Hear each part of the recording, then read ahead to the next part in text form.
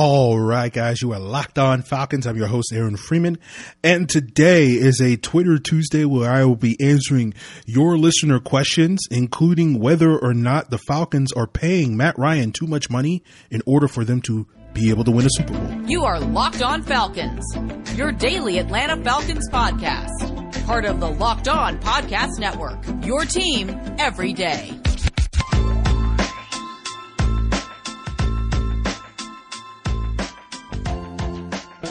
So, guys, you know me. I'm Aaron Freeman. Been covering the Falcons for many years, formerly at FalFans.com. RIP. Still going strong on Twitter at FalFans. And, of course, the host of this illustrious Locked On Falcons podcast, your daily Atlanta Falcons podcast, right here on the Locked On Podcast Network, your team every day. And today's episode is a Twitter Tuesday where we have 3 Twitter questions on today's episode, and one of which is asking us to revisit my thoughts on the 2017 draft class and why it was so bad, and whether or not it's a good idea for the Falcons to use a top 50 pick in this year's draft on a running back, as well as which of the Falcons' former defensive coaches, now turned defensive coordinators around the NFL, is going to be the most successful in their new environment. And we'll get into an emailed question on today's episode that will be the bulk of today's episode, talking about whether quarterbacks that reach a certain threshold and how much money they make in terms of their contract are able to win a Super Bowl, and where Matt Ryan fits into that conversation. But our first topic of today is kind of revisiting yesterday's topic, in which we talked quite extensively about Kyle Pitts in lieu of, the buzz that has been recently building for Kyle Pitts, and especially on Monday after he reportedly ran a 4.4 640 time ahead of his impending pro day.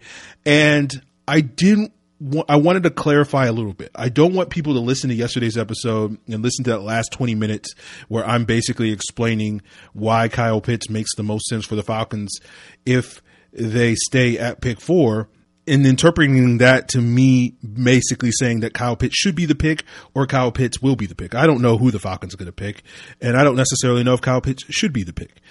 And for those of you that did not listen to yesterday's episode, the too long didn't listen version of that argument that I presented is that given the amount of money and resources that the Falcons have already invested in the quarterback position with Matt Ryan, the left tackle position with Jake Matthews, and wide receiver with Julio Jones, the fact that the Falcons are not going to be able to get out of those investments in the short term means that it does make a ton of sense for the Falcons to invest this year's resources in the form of that number 4 overall draft selection in a position like tight end, where the Falcons have relatively minimal resources currently invested in a player like Hayden Hurst, who's an impending free agent after the season potentially, and is currently making less money than the incomparable Lee Smith on this roster. Yes, we will get a Lee Smith reference on every episode of this podcast, but and I know a lot of people will look at that and say, well, that's the sunk cost sort of fallacy or whatever the case may be, Aaron, and that shouldn't stop the Falcons from reinvesting in those positions. And I understand that perspective, but I would also argue that it's not quite a sunk cost in the sense that you're still getting value from players like Matt Ryan and Julio Jones and Jake Matthews because they're still really good at football. So it's not necessarily a sunk cost sort of scenario, at least as that sort of is presented in its classic form.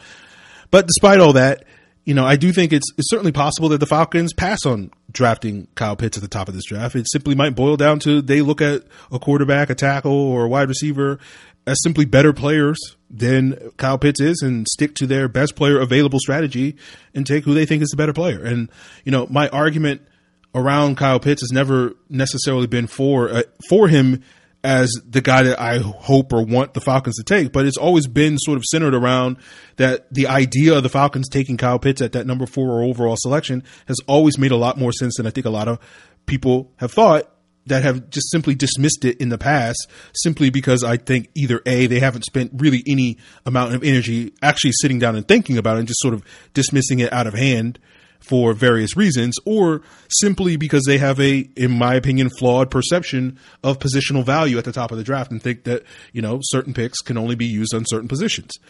Right. But for me, and I know this is going to come off as a hot take to a lot of people, but like, frankly, I don't really care who the Falcons take with their first pick. You know, as I told my good friend Charles McDonald a month ago, regardless of whether the Falcons go quarterback, tackle, wide receiver, tight end, whatever, they're going to get a blue chip player at the top of the draft, regardless of what position they draft. And 3 years from now, we'll know whether or not that was a good pick or not. And for me, it's just like 6 weeks ago, I just sort of thought the idea of outright dismissing taking Pitts at 4 was foolish. It made a ton of sense then. It still makes sense now. And I do enjoy the fact that because of sort of this buzz that's been building around Kyle Pitts these last couple of days, you know, and particularly sort of got elevated quite a bit when he ran a 4.46 40 in sort of an unofficial pro day or an unofficial workout prior to his pro day, which I think is a week away on March 31st. And, you know, if he ran a 40 that fast, 4.46 at 246 pounds, we don't know quite what exactly his weight is, but if he is only 246 pounds, that speed is the equivalent of Julio Jones running a 4.34 at 220 pounds. And for me, at least, you know, in my pettiness, infinite pettiness, you know, 6 weeks ago, I said a thing, and it was easy for a lot of people to simply dismiss it as, oh, you know, this Aaron, he's got the hottest of all takes and whatnot. But I do enjoy the fact that a lot more people in the national media are talking about the idea of the Falcons taking Pitts at 4. And I think it becomes a lot harder for those same fans to dismiss it as easily as they would have 6 weeks ago after I said it. And absolutely, you're absolutely right. No, my ego is not going to decrease or shrink because I've said this several times before in the podcast. And you guys just think I'm being arrogant, which I probably am to a certain extent, but it's true. Like, I will say a thing and people will disagree with me, and then I just wait a certain amount of time, and in this case, 6 weeks with the Kyle Pitts take, and all of a sudden everybody else starts saying the same thing and act like, you know, they didn't hear it from anybody else, and like, oh, I just came up with this organically. You know, I just started, you know, and I just sit here and I go, yeah, man, this happens all the time. This is why my ego and my arrogance is so large, as some people say and accuse me of, because it's like, yeah, this happens all the time. But look, we will, you know, we'll check my ego for the rest of today's episode, or at least as much as we possibly can on any episode of Locked On Falcons podcast. And we'll get into the conversation about whether or not Matt Ryan is getting paid too much money in order for the Falcons to have a chance of winning a Super Bowl. And that will be the topic of conversation coming up on today's Locked On Falcons. But before we get there, I want to plug the NBA side of the Locked On Podcast Network, where you can find a daily podcast devoted to one of all 30 NBA teams, regardless of who's your favorite. If it's the Atlanta Hawks, you should all means check out the Locked On Hawks podcast hosted by Brad Rowland. Find that or whatever your favorite daily NBA podcast is on the radio.com app or wherever you get your podcasts. So BetOnline is the fastest and easiest way to bet on all your sports action.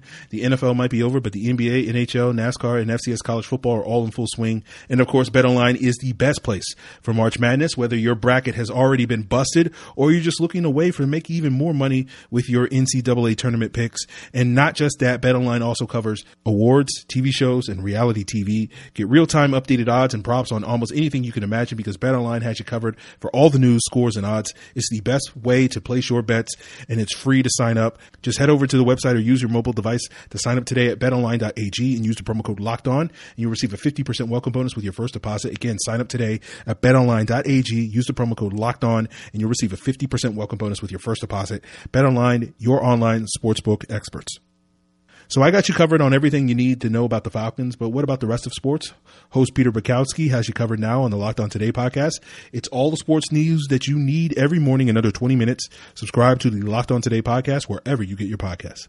So we got an email from Devin R. And Devin says, since 2011, the QB restructure year, no quarterback has made more than 15% of the team's salary cap and won the Super Bowl. Joe Flacco made 5%. Russell Wilson, 0.4%. Tom Brady, 14.3% in 2014. Peyton Manning, 10.4%. Brady, 9.6% in 2016. Carson Wentz / Nick Foles, 3.3%. Tom Brady in 2018, 8.4%. Patrick Mahomes, 1%.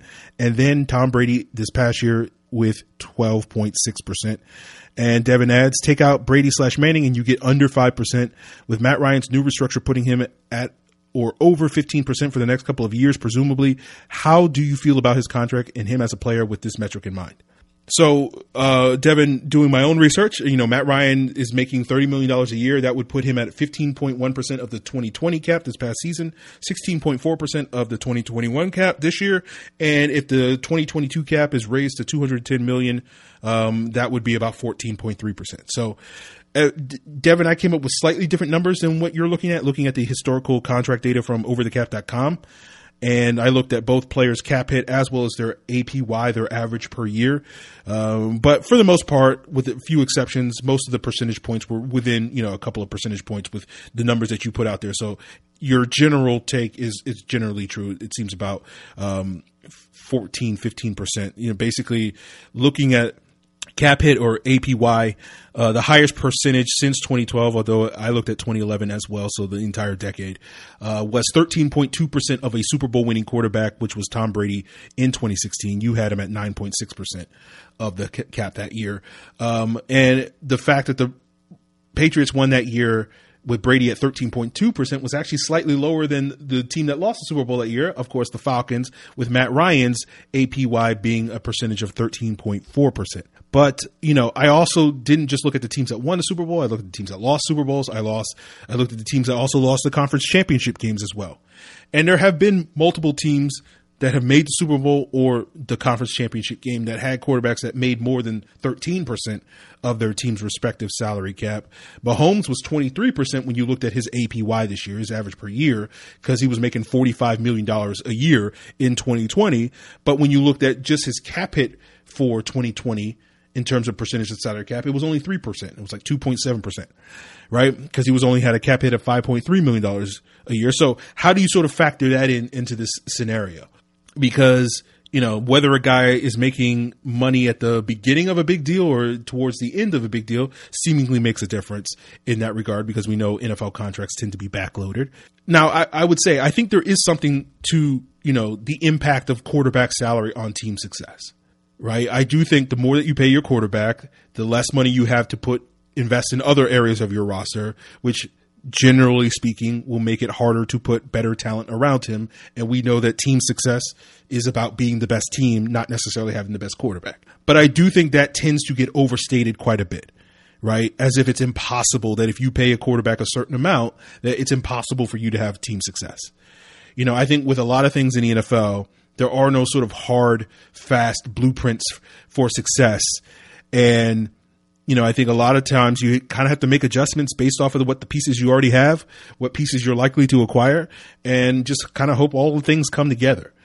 And what I mean by that is that variables such as coaching, quarterback play, running game, offensive line, defense, pass rush coverage, how many playmakers you have, injury luck, schedule luck, right? Salary cap, drafting, all of these things determine whether a team is successful or not. And I think in general, the better you are in one of those categories, the less you have to be good in another category. So if you have great coaching, then you don't necessarily need as good an offensive line, maybe. Or if you have a great pass rush, then maybe you don't need to have as good a running game, or whatever the case may be. So you can adjust accordingly. And again, I think salary cap, I think how well you draft are certainly factors in that equation, but I don't think necessarily one of those factors is the end all be all, right? In this case, we're talking about salary cap when it comes to team success. And what's interesting is when you look back at the last decade, that the quarterback actually with the higher cap hit, when it has come to the Super Bowl matchups between the two quarterbacks, the quarterback with the higher cap hit has won the Super Bowl 6 out of 10 times. But the quarterback with the higher average per year has only won the Super Bowl 3 out of 10 times. Now, when you look at the AFC Championship game, the quarterback with the highest cap hit or average per year is 7-3 in the AFC Championship game. But in terms of the highest cap hit in the NFC Championship game, quarterback is only 5-5. And the quarterback with the higher average per year is 3-7 in the NFC Championship game. And you look at experience. The quarterback with the more career starts is 7-3 in the Super Bowl over the last 10 seasons, 8-2 in the AFC Championship game, but only 4-6 in the NFC Championship game. So what does that mean? Probably not a whole lot, because a lot of the AFC numbers are probably highly inflated due to the presence of Peyton Manning and Tom Brady, often being the representatives, whether we're talking about the AFC Championship game or the Super Bowl. And so therefore it's going to lead to more success for more experienced quarterbacks in that conference, because those guys have had a lot more success guiding their teams to the Super Bowl then they're arguably their equivalents in the NFC, which we would say are probably Aaron Rodgers and Drew Brees, who have not been able to advance past the NFC Championship game, despite making multiple appearances there over the last decade. Is that because the Broncos and Patriots were better teams because their quarterbacks were making less money? Is Tom Brady making less money make the Patriots a better team than the Saints or Packers? I think that's a pretty flimsy argument. I wouldn't necessarily make sweeping conclusions. I certainly think Brady's taking under market deals contributes to the Patriots' success, but I don't feel like suddenly that's going to make or break a team or whatever the case would be. Use an example. Across the past decade, you look at Tom Brady's average per year. On average, across the last 10 seasons, he has made 11.8% of that given season's NFL salary cap. Compare that to Matt Ryan, who's made 14%, right? Now, the difference between 14 and 11.8% in 2011 would have been about $2.6 million. This past year, it would have been about $4.3 million. Now, that's not a non-issue when it comes to the amount of money, as, and maybe in some cases, it could be the difference between being one team having to settle for replacement level players at one or two key positions, while the other team is able to use those few $1 million to upgrade those spots in free agency. But essentially, to me, if you're making the case that the $3 million in savings that the Patriots are getting at the quarterback position on average per year leads to them having their level of success, which includes averaging 12 wins per season over the past decade and being the winningest team in the past decade and winning the most Super Bowls in the past decade, and yet that somehow condemns, that $3 million condemns the Falcons in that same span of years to have a 500 record and only go on 2 Super Bowl runs, I'm going to say you're probably exaggerating the impact of that $3 million. So I do think it is advantageous to have a cheap quarterback, but I do think there's a tendency for people to over-exaggerate how advantageous it is, as if it's impossible for a team to win a Super Bowl if they've already paid their quarterback. I certainly think it can get harder, but I think you kind of have to take it by case basis and not sort of make this sweeping narratives. I think it's another case of people's tendency to sort of cherry pick evidence, cherry pick data in order to fit a certain agenda, a certain narrative. So if you're on the idea of, hey, if the Falcons go to a rookie quarterback with a rookie contract is going to lead to more success, if you want the team to draft the quarterback, then you're going to use that as a feather in your hat, even if the evidence supporting that idea is fairly circumstantial, right? If having a quarterback on a rookie contract is so advantageous, then why do you find data that says, like you look at the teams, there's been 4 teams over the last 10 years that have not had a single season in which their leading passer was on a rookie deal. The Patriots, the Packers, the Steelers, and the Saints.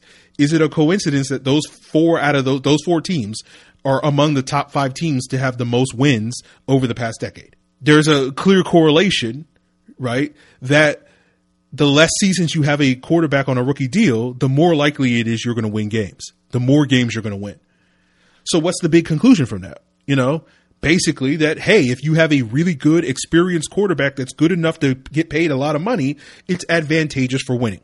That's not this like groundbreaking statement. It's a pretty obvious statement. So again, I think there's a tendency for people to try to create these easy to follow magical blueprints by simply looking at Super Bowl winners and saying, hey, if you do X and if you don't do Y, then you can repeat the same success that these Super Bowl teams have. And I just think there's a very flawed way of looking at that. I just think the secret to success in the NFL is just be the best team that you can be. And there's many different ways of doing that. Now, to answer your question, Devin, as for Matt Ryan's contract, certainly I would prefer, where the Falcons' number 4 overall pick is going to average about $8 million a year in terms of his contract over the life of his rookie contract. And that would be, I would certainly prefer, if I had that choice, to pay $8 million a year for my starting quarterback than $30 million a year that I'm going to pay for Matt Ryan. And when we talk about the end of his contract, that number is probably effectively higher than that. But for me personally, the financial benefits or potential financial benefits of moving on from Matt Ryan have never really played a significant factor in my motivations for why I would like to see the Falcons to take a quarterback at number 4 overall. I think this stuff tends to get overrated because I think the truth is that really the Falcons are only going to have like a 2-year window where they're not paying their quarterback a lot of money. should they draft a quarterback this year in 2023 and 2024, before you're forced to have to extend that 5th year option for 2025 and or pay that quarterback a second contract, particularly if he's successful early on in his career, starting in 2025, 2026 or whatever the case may be. And you're going to be right back in the same spot that you are now. But I guess, it potentially works out in your favor because he's going to be at the beginning of his contract. So his money is going to be less. So, maybe you have a little bit longer than a 2-year window or whatever the case may be, but it's not going to be much more than 3 or 4 years. So for me, the main reason why I've been pushing for wanting the team to get a quarterback has less to do with the finances, but more on-field reasons. Because I think the player that Matt Ryan is going to be in 3 or so years is not going to be a player that you necessarily want to play a lot of money to. Because I think the signs of decline are going to be a lot harder to ignore at that point in the future. While I think today most people can sort of miss them because they tend to be very, very subtle. So I think to answer your question, I don't really have a problem with Matt Ryan in his contract right now, but in a few years I might. So I hope that answers Devin's question, and we still got more questions to come on today's episode, including a question, how and why the Falcons, quote unquote, botched the 2017 draft. But before we get there, guys, I have told you about how recently I had to get my brakes fixed and the taillight replaced, and I wound up paying a lot more money than I wanted to for it. When I looked at the receipt, I was kicking myself because I knew I could have saved a lot of money had I just gone to rockauto.com. They have everything from engine parts, motor oil, new carpet, as well as the brake parts and tail lamps that I needed. I could have gotten everything I needed in a few easy clicks delivered directly to my door. And you can too, because rockauto.com catalog is unique. It's easy to navigate. You can quickly see all the parts available for your vehicle and choose by brand, specification, and the price that you prefer. And those prices at rockauto.com are always reliably low. The same for professionals and do-it-yourselfers. Why spend up to twice as much for the same parts? Just go to rockauto.com right now, see all the parts available for your car or truck. Write Locked On into How Did You Hear About Us box so that they know we sent you. Amazing selection, reliably low prices, all the parts your car will ever need. rockauto.com.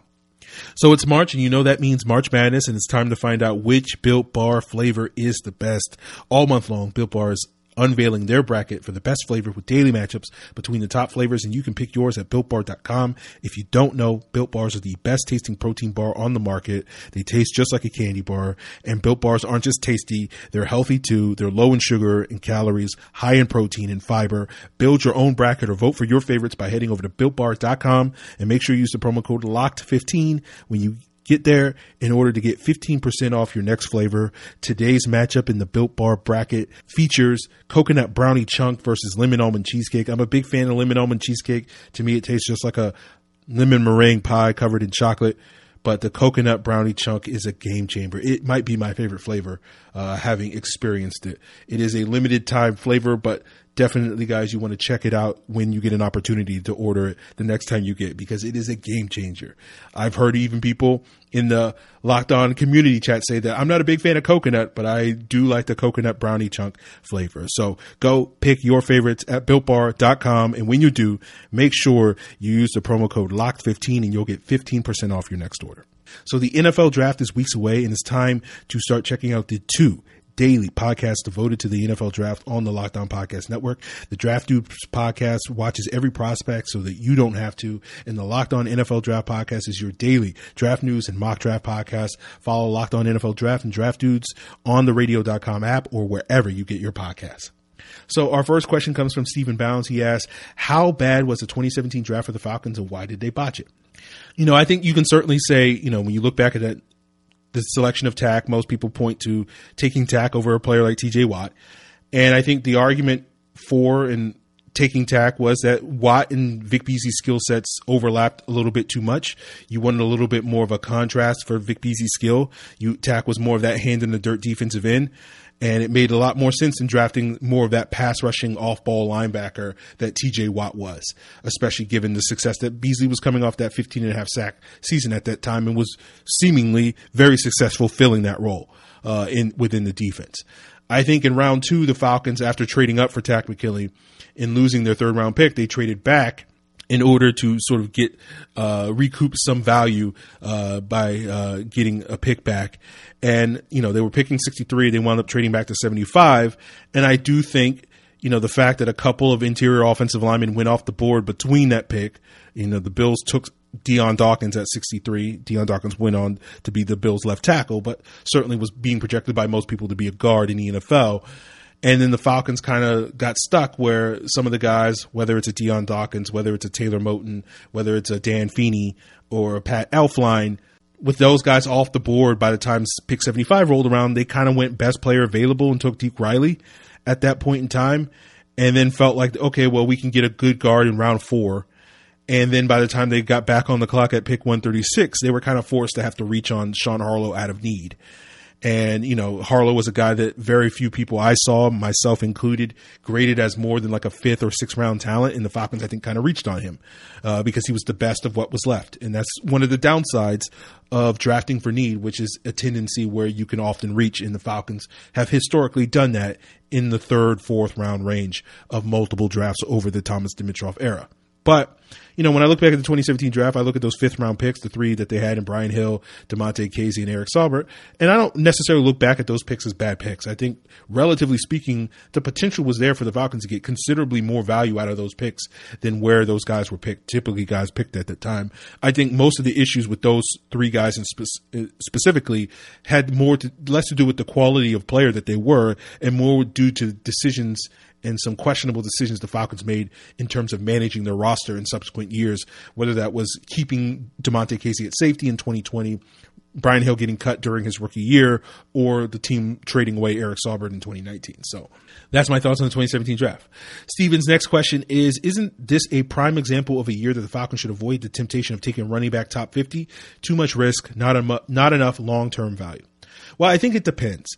I think in a reality where the Falcons take a quarterback at 4, I think it does better justify the Falcons taking a running back at 35, because when you have a young quarterback, particularly the ones that the Falcons are likely to target at 4, you're far likelier to lean on the running game earlier in that guy's career, and having a workhorse type of running back does make a ton of sense, similar and having a similar dynamic of what we had with Michael Turner when Matt Ryan was early on in his career. And it's harder to find that type of player outside the top 50. And I think if you were to make the case that there are 2 of those guys in this draft class, being Najee Harris and Javonte Williams, if one of those guys is there at pick 35, I think you can justify making that selection. However, if the Falcons were to pass on a quarterback at 4, and Matt Ryan is going to be your quarterback of the foreseeable future, then I think you could, quote unquote, settle for a 3rd or 4th round running back, given that your passing game is going to remain the foundation of your offense for the next couple of seasons. And you just need a running back that can sort of complement your passing game, not necessarily replace your passing game. So Joe Bayar, at Joe Bear 74 asks, how the hell did this awful Falcons defense put out 3 defensive coordinators, Quinn to Dallas, Morris to LA, Ulbrich to the Jets? And do you think all 3 will succeed? Who is the likeliest of the 3 to fail? Well, longtime listeners to this podcast know I'm not the world's biggest fan of Jeff Ulbrich, but I do think he's somewhat insulated due to the fact that he's playing under a defensive-minded coach, and Robert Saleh is, quote unquote, the true, the power behind the throne, so to speak, in terms of that defense moving forward. I think the fact that Saleh showed a lot more adaptability, adapting that cover 3 scheme, Seahawks style scheme in San Francisco, and not sort of solely relying on the cover 3 defense, does help Ulbrich a bit, even if he's only a DC in kind of name only. And I also think the fact that the expectations in New York are so low right now that, it gives Ulbrich a little bit of a boost that way. And as well as the fact that, the Jets finally investing in a pass edge rusher like Carl Lawson to tag team him with Quinnen Williams, I think will give them a solid young foundation for success to continue to build up their pass rush in the years to come, which may or may not include using high picks in this upcoming draft on additional pass rushers. I think Morris, the thing that he has going for him is Aaron Donald. Now the Rams have lost 2 starters in the secondary, and history has told us that the success and failure of the Rams defense often is dictated by their secondary, not necessarily their front. But I do think they will be positioned to potentially replenish that talent that they've already lost on the back end. If you're going to bet on who's going to have over the next 2 to 3 years, which of these guys are going to have more top 10, top 12 defensive finishes, I would certainly bet on Raheem Morris, just given that he has a lower mountain to climb, so to speak, I guess. Dan Quinn would probably be the one I'd be most reluctant to bet on, so I guess he would be the likeliest to fail, just because I think he has shown he's maybe been a little too reliant on sort of a vanilla cover 3 defense. And I just don't know if that's going to work as well, as effectively today as it has in the past, which has led to some of the issues that I think the Falcons defense has had, in particularly over the last 2 seasons. In terms of how these guys got hired, a lot of it's just typical, we won't call it nepotism, but you know a guy, right? You're familiar with the guy. You're like Ulbrich and Saleh go back to their days in Seattle. Morris and McVay go back to their days in Washington. Dan Quinn, I think, got hired for the classic reason that pretty much every failed defensive head coach immediately gets hired as a defensive coordinator somewhere. And that's been a trend in the NFL for the last 10 to 20 years. And I also think, maybe another variable in Dan Quinn's favor is the fact that he's so generally beloved by players. And that kind of contrasts with the seeming perception and reputation that, his predecessor, Mike Nolan has, as well as, the Cowboys head coach in Mike McCarthy. And maybe there's a little bit of buyers beware on Jerry Jones's part and wanted to get a coach that is a little bit more friendly towards the players to sort of balance out Mike McCarthy in that regard. So who knows at this point in time, but I hope those answer your questions, Joe. And that is it for today's Twitter Tuesday episode of Locked On Falcons podcast. And tomorrow we will have our good friend Tori McElhaney of The Athletic joining us to show, see what additional insights into the recent appearance that Jeff Schultz had on the podcast, and see if Tori has any differing views on the Falcons offseason plans than Jeff did, and provide some additional insights into what the Falcons are doing, because Lord knows I need someone to explain to me what the Falcons are doing this offseason and basically seemingly punting on filling holes in their roster. But we'll see what Tori has to say about that. And that's it, guys. If you have additional questions that you want to ask on future episodes of the podcast, of course, you can hit me up on Twitter at Locked On Falcons, on Facebook at Locked On Falcons, or you can send an email to lockedonfalcons@mail.com. Appreciate it, guys. Until then.